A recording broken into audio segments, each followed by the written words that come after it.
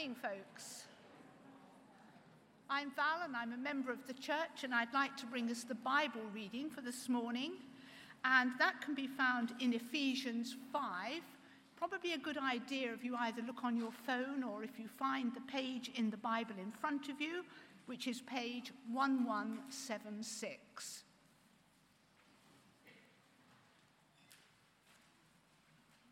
Page 1176, Ephesians chapter 5, and we're starting at verse 21. Submit to one another out of reverence for Christ. Wives, submit yourselves to your own husbands as you do to the Lord. For the husband is the head of the wife, as Christ is the head of the church, his body, of which he is the Saviour. Now, as the church submits to Christ, so also wives should submit to their husbands in everything. Husbands, love your wives, just as Christ loved the church and gave himself up for her to make her holy, cleansing her by the washing with water through the word, and to present her to himself as a radiant church, without stain or wrinkle or any other blemish, but holy and blameless. In this same way, husbands ought to love their wives as their own bodies. He who loves his wife loves himself. After all, no one ever hated their own body, but they feed and care for their body, just as Christ does the church, for we are members of his body. For this reason, a man will leave his father and mother and be united to his wife, and the two will become one flesh. This is a profound mystery, but I am talking about Christ and the church.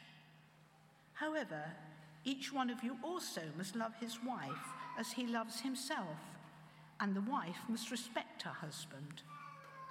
Children, obey your parents in the Lord, for this is right. Honor your father and mother, which is the first commandment, with a promise, so that it may go well with you, and that you may enjoy long life on the earth.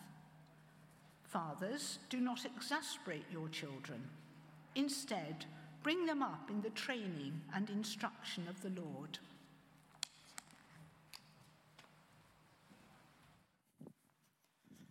Thank you very much, Val. And it'd be great if you can keep those verses open. For those of you who are new around here, my name's John Risbridger, one of the ministers of the church. And again, really glad to welcome you to Above Bar today. Well, I don't know how you reacted to the passage that was just read to us, but just to kind of name it, it's a tricky passage for 21st century Western ears to hear, isn't it? And I'm only going to be talking for about 15 minutes, so in a short talk, I'm not going to be able to answer every possible question. But I want to just say up front, as far as I can see, having looked at it quite closely, Paul is not here giving us the hierarchical view of marriage that people often assume he is, but rather what I'm going to call a reciprocal or a mutual view of marriage, which is actually very realistic and very relevant, and actually very important for us whether or not we are married. Actually, maybe like Paul, who wrote these words, you're single, but you care about supporting marriages. If so, this is important for you as well.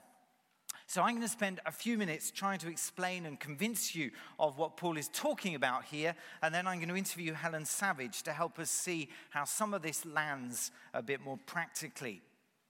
I want you to remember, for those of you who've been here through this kind of study in Ephesians, I want you to remember how we got to where we are. This letter we call Ephesians is about God's ultimate plan to heal and unite a diverse and fragmented world in and through Jesus Christ. That's what it's about. Healing a diverse, fragmented world so that it finds its unity in Jesus. And the call of this letter to Christians is to say that we are meant to live that unity now in all of our relationships. And we've already had some kind of outline examples given as we've gone through the second part of Ephesians. But the first one that Paul works out in real detail is the marriage relationship. Why does he do that? Well, I think it's because marriage is intended to be a particular and symbolic representation of two becoming one, of diversity being united in Jesus. In fact, you get exactly that language, quoting from Genesis in verse 31, talking about marriage. For this reason, a man will leave his father and mother and be united to his wife, and the two will become one flesh. Male, female, diversity, united as one in marriage. So marriage is meant to be something of a picture of God's whole plan to bring unity to this diverse world. So what could be more important, or indeed more challenging, than to think about how the unity that Ephesians is speaking about would get lived in homes and families and marriages? This is where it all begins. And actually it is the most challenging space for it, because this is the space where life is shared and where the decisions of one person have the most direct and immediate implications for another person. If we can't work out unity here, we're not going to be able to work it out anywhere else. So that's how we got here. Second thing we need to realize is that the way that we hear Paul in these verses is in many ways the precise opposite to how he would have been heard in his own culture. Now, this is slightly controversial, so bear with me. Because the culture in which Paul wrote, although mixed in its view on men and women, was predominantly a culture which saw women as subordinate and actually inferior to men, and then regarded wives often as the possession of their husbands. That's the background into which Paul is speaking. Now, in that world, in that culture, Paul's talk about wives submitting to their husbands would barely have registered even as an issue.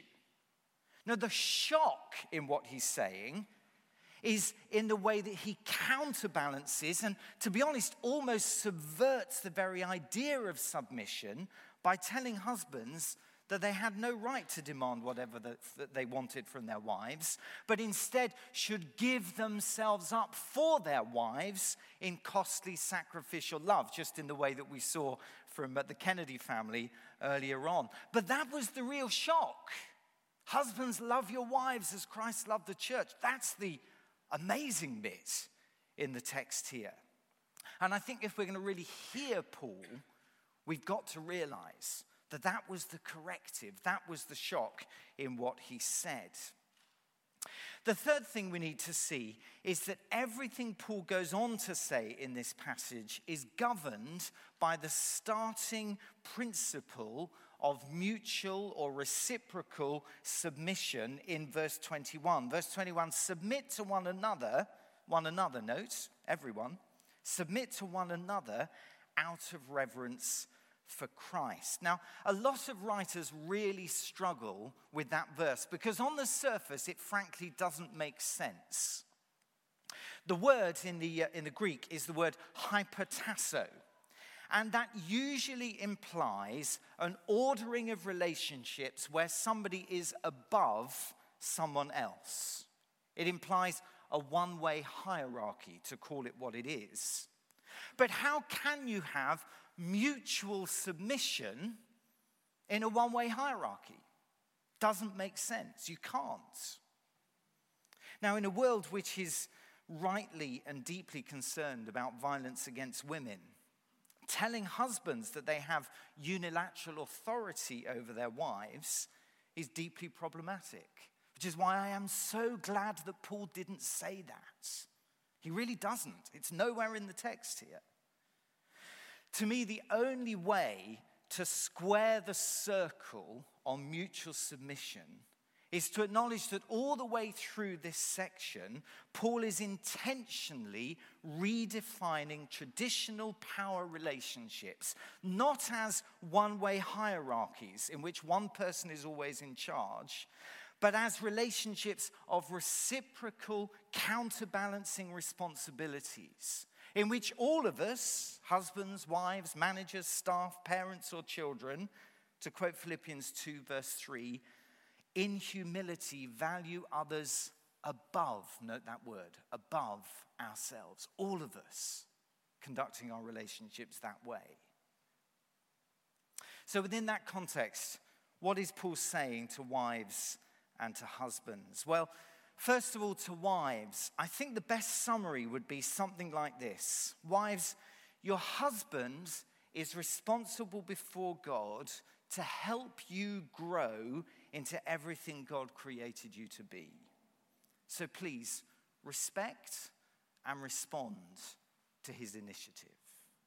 That, as far as I can see, is the best way of understanding what Paul says. Verse 22, wives, submit to your husbands, to your own husbands as you do to the Lord, for the husband is the head of the wife, as Christ is the head of the church, his body, of which he is the Savior. So the call to submission here seems to be based on what Paul describes as the headship of the husband, which is itself modeled on Christ's headship in the church. We say, I've got it then. Paul's saying when it comes to the home, the husband is the CEO. Not too fast. Don't go there. What does Paul actually mean by this picture of headship? Because actually it's a picture that has already appeared in Ephesians twice. Back in Ephesians 1 verse 22, Christ is head over all things for the church. Now in that context, his headship is clearly a headship of authority. But notice, in Ephesians 1, his headship is not over the church. His headship is over all things for the church. Profound distinction. But then the idea of headship occurs again in chapter 4 and in verses 15 and 16, where it's very, very different. You might want to just turn back and have a look. In the middle of Ephesians 4 verse 15, it talks about Christ, who is the head. From him, from Christ, the whole body, joined and held together by every supporting ligament, grows and builds itself up in love as each part does its work. Now, I put it to you that that is the model that Paul has in mind when he's talking about the headship of Jesus over the church and the headship of the husband in relation to his wife. Because as Ephesians 5 goes on, this is exactly the language he uses of the husband having responsibility to see his wife grow and flourish and develop, which is exactly what is being described here in Ephesians chapter 4. So as head of the church, Christ is the source of its nurture, its growth, its building up. He is its healer and its savior. And that is Paul's analogy for the husband's role. And as the husband takes the initiative to fulfill that role within the family, the submission of wives is to be respectful and responsive to that initiative rather than resistant or dismissive. But then to husbands, verse 25. And remember, this is the shock. Husbands, love your wives just as Christ loved the church and gave himself up for her. Did you clock that? Did you clock it? There's not a shred of an instruction here to husbands to take authority, to assert themselves, to be in control. And frankly, to use what Paul says here to justify any kind of coercive control or power of husbands over their wives is completely out of order and completely to misunderstand what he's saying. We need to be clear about that. No, the call to husbands is a call to love, and specifically to love as Christ loved the church, which means to give yourself up for your wife, verse 25. To seek her growth in purity and holiness, verses 26 and 7. And to care for her as tenderly and attentively as you care for yourself. verses 28 to 32. Because, and this is the argument if you follow it through there, you're to care for her as you care for yourself, because as her husband, you are so profoundly one with her that to injure her or diminish her is to injure or diminish yourself. That's the language, that's the argument. To quote one scholar, Andrew Bartlett, if Ephesians 5 crowns the husband, it is with a crown of thorns, a reference to Jesus giving himself on the cross for the church. But what's the point of all this? Where does this land? Why is this even significant? Is all I'm trying to do this morning to say that somehow maybe Paul is kind of off the hook after all? No. The point is that Christian marriages are meant to be places of growth, of flourishing. Husbands, you have a job to do. And it isn't just to impose your will in your home. Neither is it just to have an easy life with nothing really to bother you. No, you have a task, which is to help your wife become all that God created her to be. That she should grow in godliness, in purity, in fruitfulness. That's your job. And it isn't a job that you can fulfill just by doing nothing. It's an active job. Love your wives as Christ loved the church. So here's the challenge to us as husbands, those of us that are husbands. What are we doing to help our wives become all that Jesus made them to be? That's where this passage lands. How does your example, my example, help our wives to grow?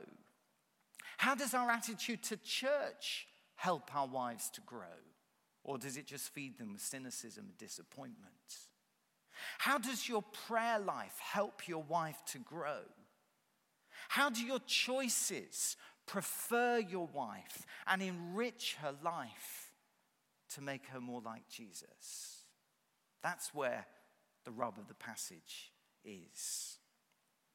Now, no one would ever teach that it isn't also right for a wife to love her husband, would they? Can we agree on that? We would all say a wife should love her husband and should seek his growth and his flourishing. That's obvious. And I want to say, if we are to take seriously what Paul says about mutual submission, I think we also have to say that it's right for husbands to submit to their wives too, and to be responsive to their initiative. Let me tell you about our home. Does Alison submit to me in everything? Do I take the lead in our home in everything? I'm sorry, I don't. And I don't know any healthy marriage that works like that. Because there's a whole pile of stuff where Alison is much better than me. And so I yield to her initiative. And yes, there are some areas where maybe I'm a little bit better than her. And she will yield to mine, so that together we are so much stronger than we could be apart. And actually, how different anyway are these two commands, to submit and to love? Just think about it. To submit is to give up our control to another, whereas to love is to give up our very selves to another. Can you see they're almost two sides of the same coin? They belong so closely together that we can drive no wedge between them. So this is Paul's vision of marriage, not hierarchical, but mutual, reciprocal, and beautiful. A relationship where husband and wife both help each other to thrive and to grow into all that Jesus made them to be. And of course, his vision for parenting is not identical, but it's fairly similar. We don't have time for a deep dive there. Just notice where it lands, verse 4. Fathers, don't exasperate your children. Instead, bring them up in the training and instruction of the Lord. Friends, that doesn't mean take your kids to church and hope you can contract out this responsibility to the youth and kids team. That's not what it means, okay? What it means is that God gives you that responsibility if you're a parent. He's entrusting you with the spiritual growth of any children that he brings into your family. Yes, of course, in partnership with others, but he's entrusting you with their spiritual growth and nurture. That's another whole sermon we don't have time for. But back to marriage for a moment. If Paul's vision is so reciprocal, why does he still, because he does, why does he still call wives to submission and husbands to love? Why does he? Well, not, as we've seen, because he's teaching a one-way hierarchy in marriage. So why then? Well, perhaps it is because he understands us better than we think. Perhaps it is because he understands that typically the deepest emotional needs of men and women are not quite the same, with men particularly often needing to know that they are respected, and women particularly needing to know that they are loved. Of course, the converse is true as well. But the people who know about this stuff tell me that empirically this is exactly right. That typically women need to know that they are loved, and that men particularly need to know that they are respected. And that, of course, is exactly where Paul lands in verse 33. Each of you must also love his wife as he loves himself, and the wife must respect her husband. Well, if all of that feels a bit challenging, and I hope it does, it certainly does for me, two quick pieces of good news. The first is that, as Jonathan said to us a few weeks ago, the whole of this passage actually rests on the command in verse 18 to be filled with the Holy Spirit. If you're married, the Holy Spirit wants to be involved in your marriage. God is for your marriage and present by your spirit, by his Spirit within that marriage, standing with you to build and grow that partnership. But second, human help is also at hand. Helen Savage is one of a number of people in our church with a great heart and shed loads of experience in supporting marriages. And so I'm going to ask her now just to come and help us explore some of this a little bit more practically. Helen, thanks so much. This is Helen, if you don't know her. And Helen is the CEO of Southampton Family Trust. So, Helen, as you work with couples and relationships, just give us a bit of a sense of what that work is all about. Yeah, sure. So just to introduce myself, I know lots of you here, but lots of you won't know me. So I'm Helen. I'm married to Tim. We've been married for about 22 years, and we've been coming to Above Bar since we turned up on the doorstep as an engaged couple and said, we need marriage prep. We've been told we need marriage prep. And Paul and Di Alcock said, well, we can do that. Just turned up out of nowhere, and we've been coming to Above Bar ever since, so 22 years. So just a bit about my professional background is that I used to be a family lawyer, so working with couples, obviously, who are separating. Don't do that anymore. I now kind of have two jobs. So I'm a family mediator, so I work with couples who are separating still, with them both in the same room and trying to keep them out of court and help them to co-parent really well when they're living separately.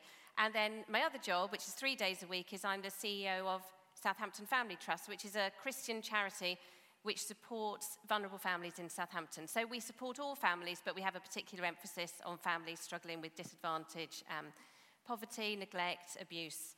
So lots and lots of big issues. So my role kind of involves running the charity, doing all the boring stuff, the accounts, the funding applications, but also my particular focus is working with couples, and this with trying to keep them together. So we use something called Prepare Enrich, which is a relationship education tool that's quite widely used internationally, but less used in the UK. I probably worked with a few hundred couples over the years, so been quite involved for a long time. Fantastic, thank you. So if I've understood you right, you work both with couples within the church and couples who wouldn't necessarily call themselves Christians. So I wonder, from that kind of combined experience, can you give us any sense of what you think are the particular challenges that Christian couples face and the way that faith can help people working through issues in marriage? Yeah, so as John says, I do a mixture of Christian and non-Christian couples. So we have lots of Christian couples referred in because we're a Christian charity, but then also lots of couples who are referred in by social services who are struggling with quite high levels of conflict in the home. So kind of see both sides. definitely working with Christian marriages, one of the main differences for me is that our commitment as Christians is to our husbands or wives, but also to God in our marriage. So unless there are some very, very good reasons, for example, abuse, some really strong reasons, unless there are these very good reasons, then we are absolutely committed to staying in our marriages, which means that we have no choice but to keep working through our issues. So I have always found that quite helpful. I have to be careful because Tim's here. When I normally talk and do this stuff, Tim is not here in the audience, so I could tell all sorts of stories, and he's never here to defend himself, but now he's watching. Seriously, a while ago I had a non-Christian friend said to me, who was trying to decide whether her marriage was the right thing, that she felt they'd grown apart, and she said that she really envied my lack of choice, that I had no choice but to stay in. I thought actually it is freeing to have that choice almost taken away because my commitment is to God within my marriage as well. One of the other ways I think it really helps is knowing that God is 100% behind your marriage. So I think that can really help you approach it differently. So often when couples are struggling, Christian couples are struggling, one of the main questions is do you think that God is 100% behind your marriage? And if you do, what difference would that make to how you behave? And that actually can transform some people's approach to their marriages. So it becomes, from a marriage that may be experiencing doubt to a marriage that has no doubt, but still has lots of issues and stuff to work through. So I think that's some of the main, I'm very well prepared. Look, I've got all my notes. And then challenges. I think there are some challenges that are really specific to Christian couples. So particularly see really high stress levels amongst Christian couples that we work with. And because they are heavily involved in church life and Christian life, and that can take up a lot of time and put a lot of demands on you emotionally. And sometimes if stress levels are very high, you just don't have the emotional capacity to work on your marriage, keep engaged in your marriage, and also to work on issues that come up. So often we work with couples to look about reducing their stress levels. So I'm not standing here and saying don't get involved in church life and don't do anything at church, but just keep it all in balance. I think also sometimes people in church may be a bit fearful of seeking support because they don't want to admit that things are difficult. I think that can be quite hard. And perhaps sometimes maybe we're not quite quick enough to get support around issues around abuse because we have a misplaced sense of loyalty and fear of speaking out. So I think that's probably my main Fantastic. stuff. That's so helpful, so insightful. Hey, this is an impossible question for sort of a minute's answer, but just give us bullet points, a few top tips for building a healthy marriage. What would you say after all that experience? Yeah, oh gosh, so that's really hard. So where to start? So I asked, I did know this question beforehand, so when John asked me, I asked some of the other, I'm part of a group that supports marriages across the South, and I said, what would they say? And every single person said something different. So I'm going to say, these are sort of some of the things that we came up with. So God at the centre. Really important, I think, be realistic in your expectations of marriage. One of the things that I found really helpful is when I was working as a divorce lawyer, I was up in London, I hadn't even met Tim, I wasn't a Christian. We had a visit from a relationship charity called 1+1, which was in its infancy then, but which now is one of the biggest charities. I don't know why they were coming to see divorce lawyers, but they were. So they said it is completely and utterly normal in a happy and healthy marriage to have some really, really difficult patches. And that's okay. That doesn't mean there's a disaster, it doesn't mean you married the wrong person, that's normal. So I think being realistic and expecting difficult times is really important. Keep communicating. If you try and develop some positive habits around communication when times are good, then those habits are in place when things get a bit more stressful and we have difficult times, which we all have. There's different seasons in everybody's life and in your marriages as well. Read books on communication in marriage, attend church marriage enrichment days. They're very good. The other thing is date night. Again, it sounds really boring, but it's really important. Once a week, if you can. Even if it doesn't have to be going out, just making time for yourselves. There's no way that you can develop a really good, strong relationship if you actually physically have no time with each other. But it is easy for that sort of stuff to slip. And there is some research that says that actually, if you're in a difficult season, so if you've got young children and it's almost impossible to go out or have any time with each other, then once a month is enough. This is what the research says. Once a month, just one evening a month together is enough to get your relationship through that patch, to keep you in tune enough to get through it until you come out the other side and you've got a bit more time with each other. I've got two more things, so I keep going. Go on, yeah, it's great stuff. So the other thing is small decisions make a difference. So really important to say, nobody sets out to have an affair, for example. Really important to say no to the cup of coffee before it becomes lunch out, before it becomes a drink after work. So the small decisions at the beginning of things, really important. And the last one is seek support before issues become insurmountable. Thank you. Another tricky one, but the passage we just looked at is obviously pretty controversial. We've debated it a little bit as well. I know some bits, there are some interpretations of it that you find tricky. But you're incredibly experienced at working with couples. And so from that work, what differences between the man and the woman does marriage often kind of highlight? And how do we then handle those within a marriage? Yeah. Just in 30 seconds. There's no chance. Right, so really quickly, I do tend more towards the mutual submitting part than the later verses. But obviously, John, actually, that sermon was brilliant. I found that really helpful, so thank you. Just really quickly, acknowledging our differences is just really important. Apart from the obvious physical differences, there are other things that biologically are different. So, for example, men have less colour cones in their eyes than women, apparently. So when men see purple, women see grey, lavender, all sorts of different colours. So when I hold up 2 shades of grey and ask my husband to tell me which one he prefers, and he can't see the difference, he genuinely can't see the difference. And I won't go on to multitasking. But so, and the other, I think, one of the other main differences, I'm trying to be really quick now, John. You're doing great.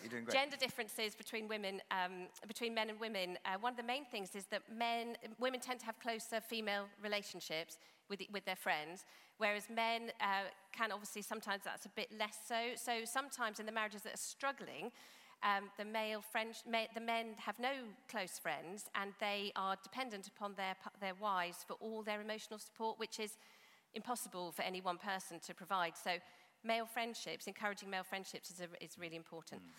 But I was going to say that actually in my experience, working with Christian and non-Christian couples, it is absolutely true to say that I think men have a deep need to feel respected in their relationships, and women have a deep need to feel loved. We've heard that before somewhere, haven't we? Exactly. So obviously we do all need to feel respected and loved, as John said, but actually in the Christian and non-Christian couples, absolutely, that's been my personal experience in working with them as well. Fantastic. Thank you. Finally, if you could say one thing to any of us here who may be struggling in our marriages right now, what would your first step piece of advice be? Just get support. So Above Bar Church has a fantastic, dedicated team who will support marriages. I'm told that you go straight to Paul and Di Alcock, or you can email marriagesupport@abovebarchurch.org.uk. I think that's right. Yeah, so get support. Don't hesitate. Do it before it's too late. Fantastic. Okay. Helen, thank you so much. Can we express our appreciation? Thank you.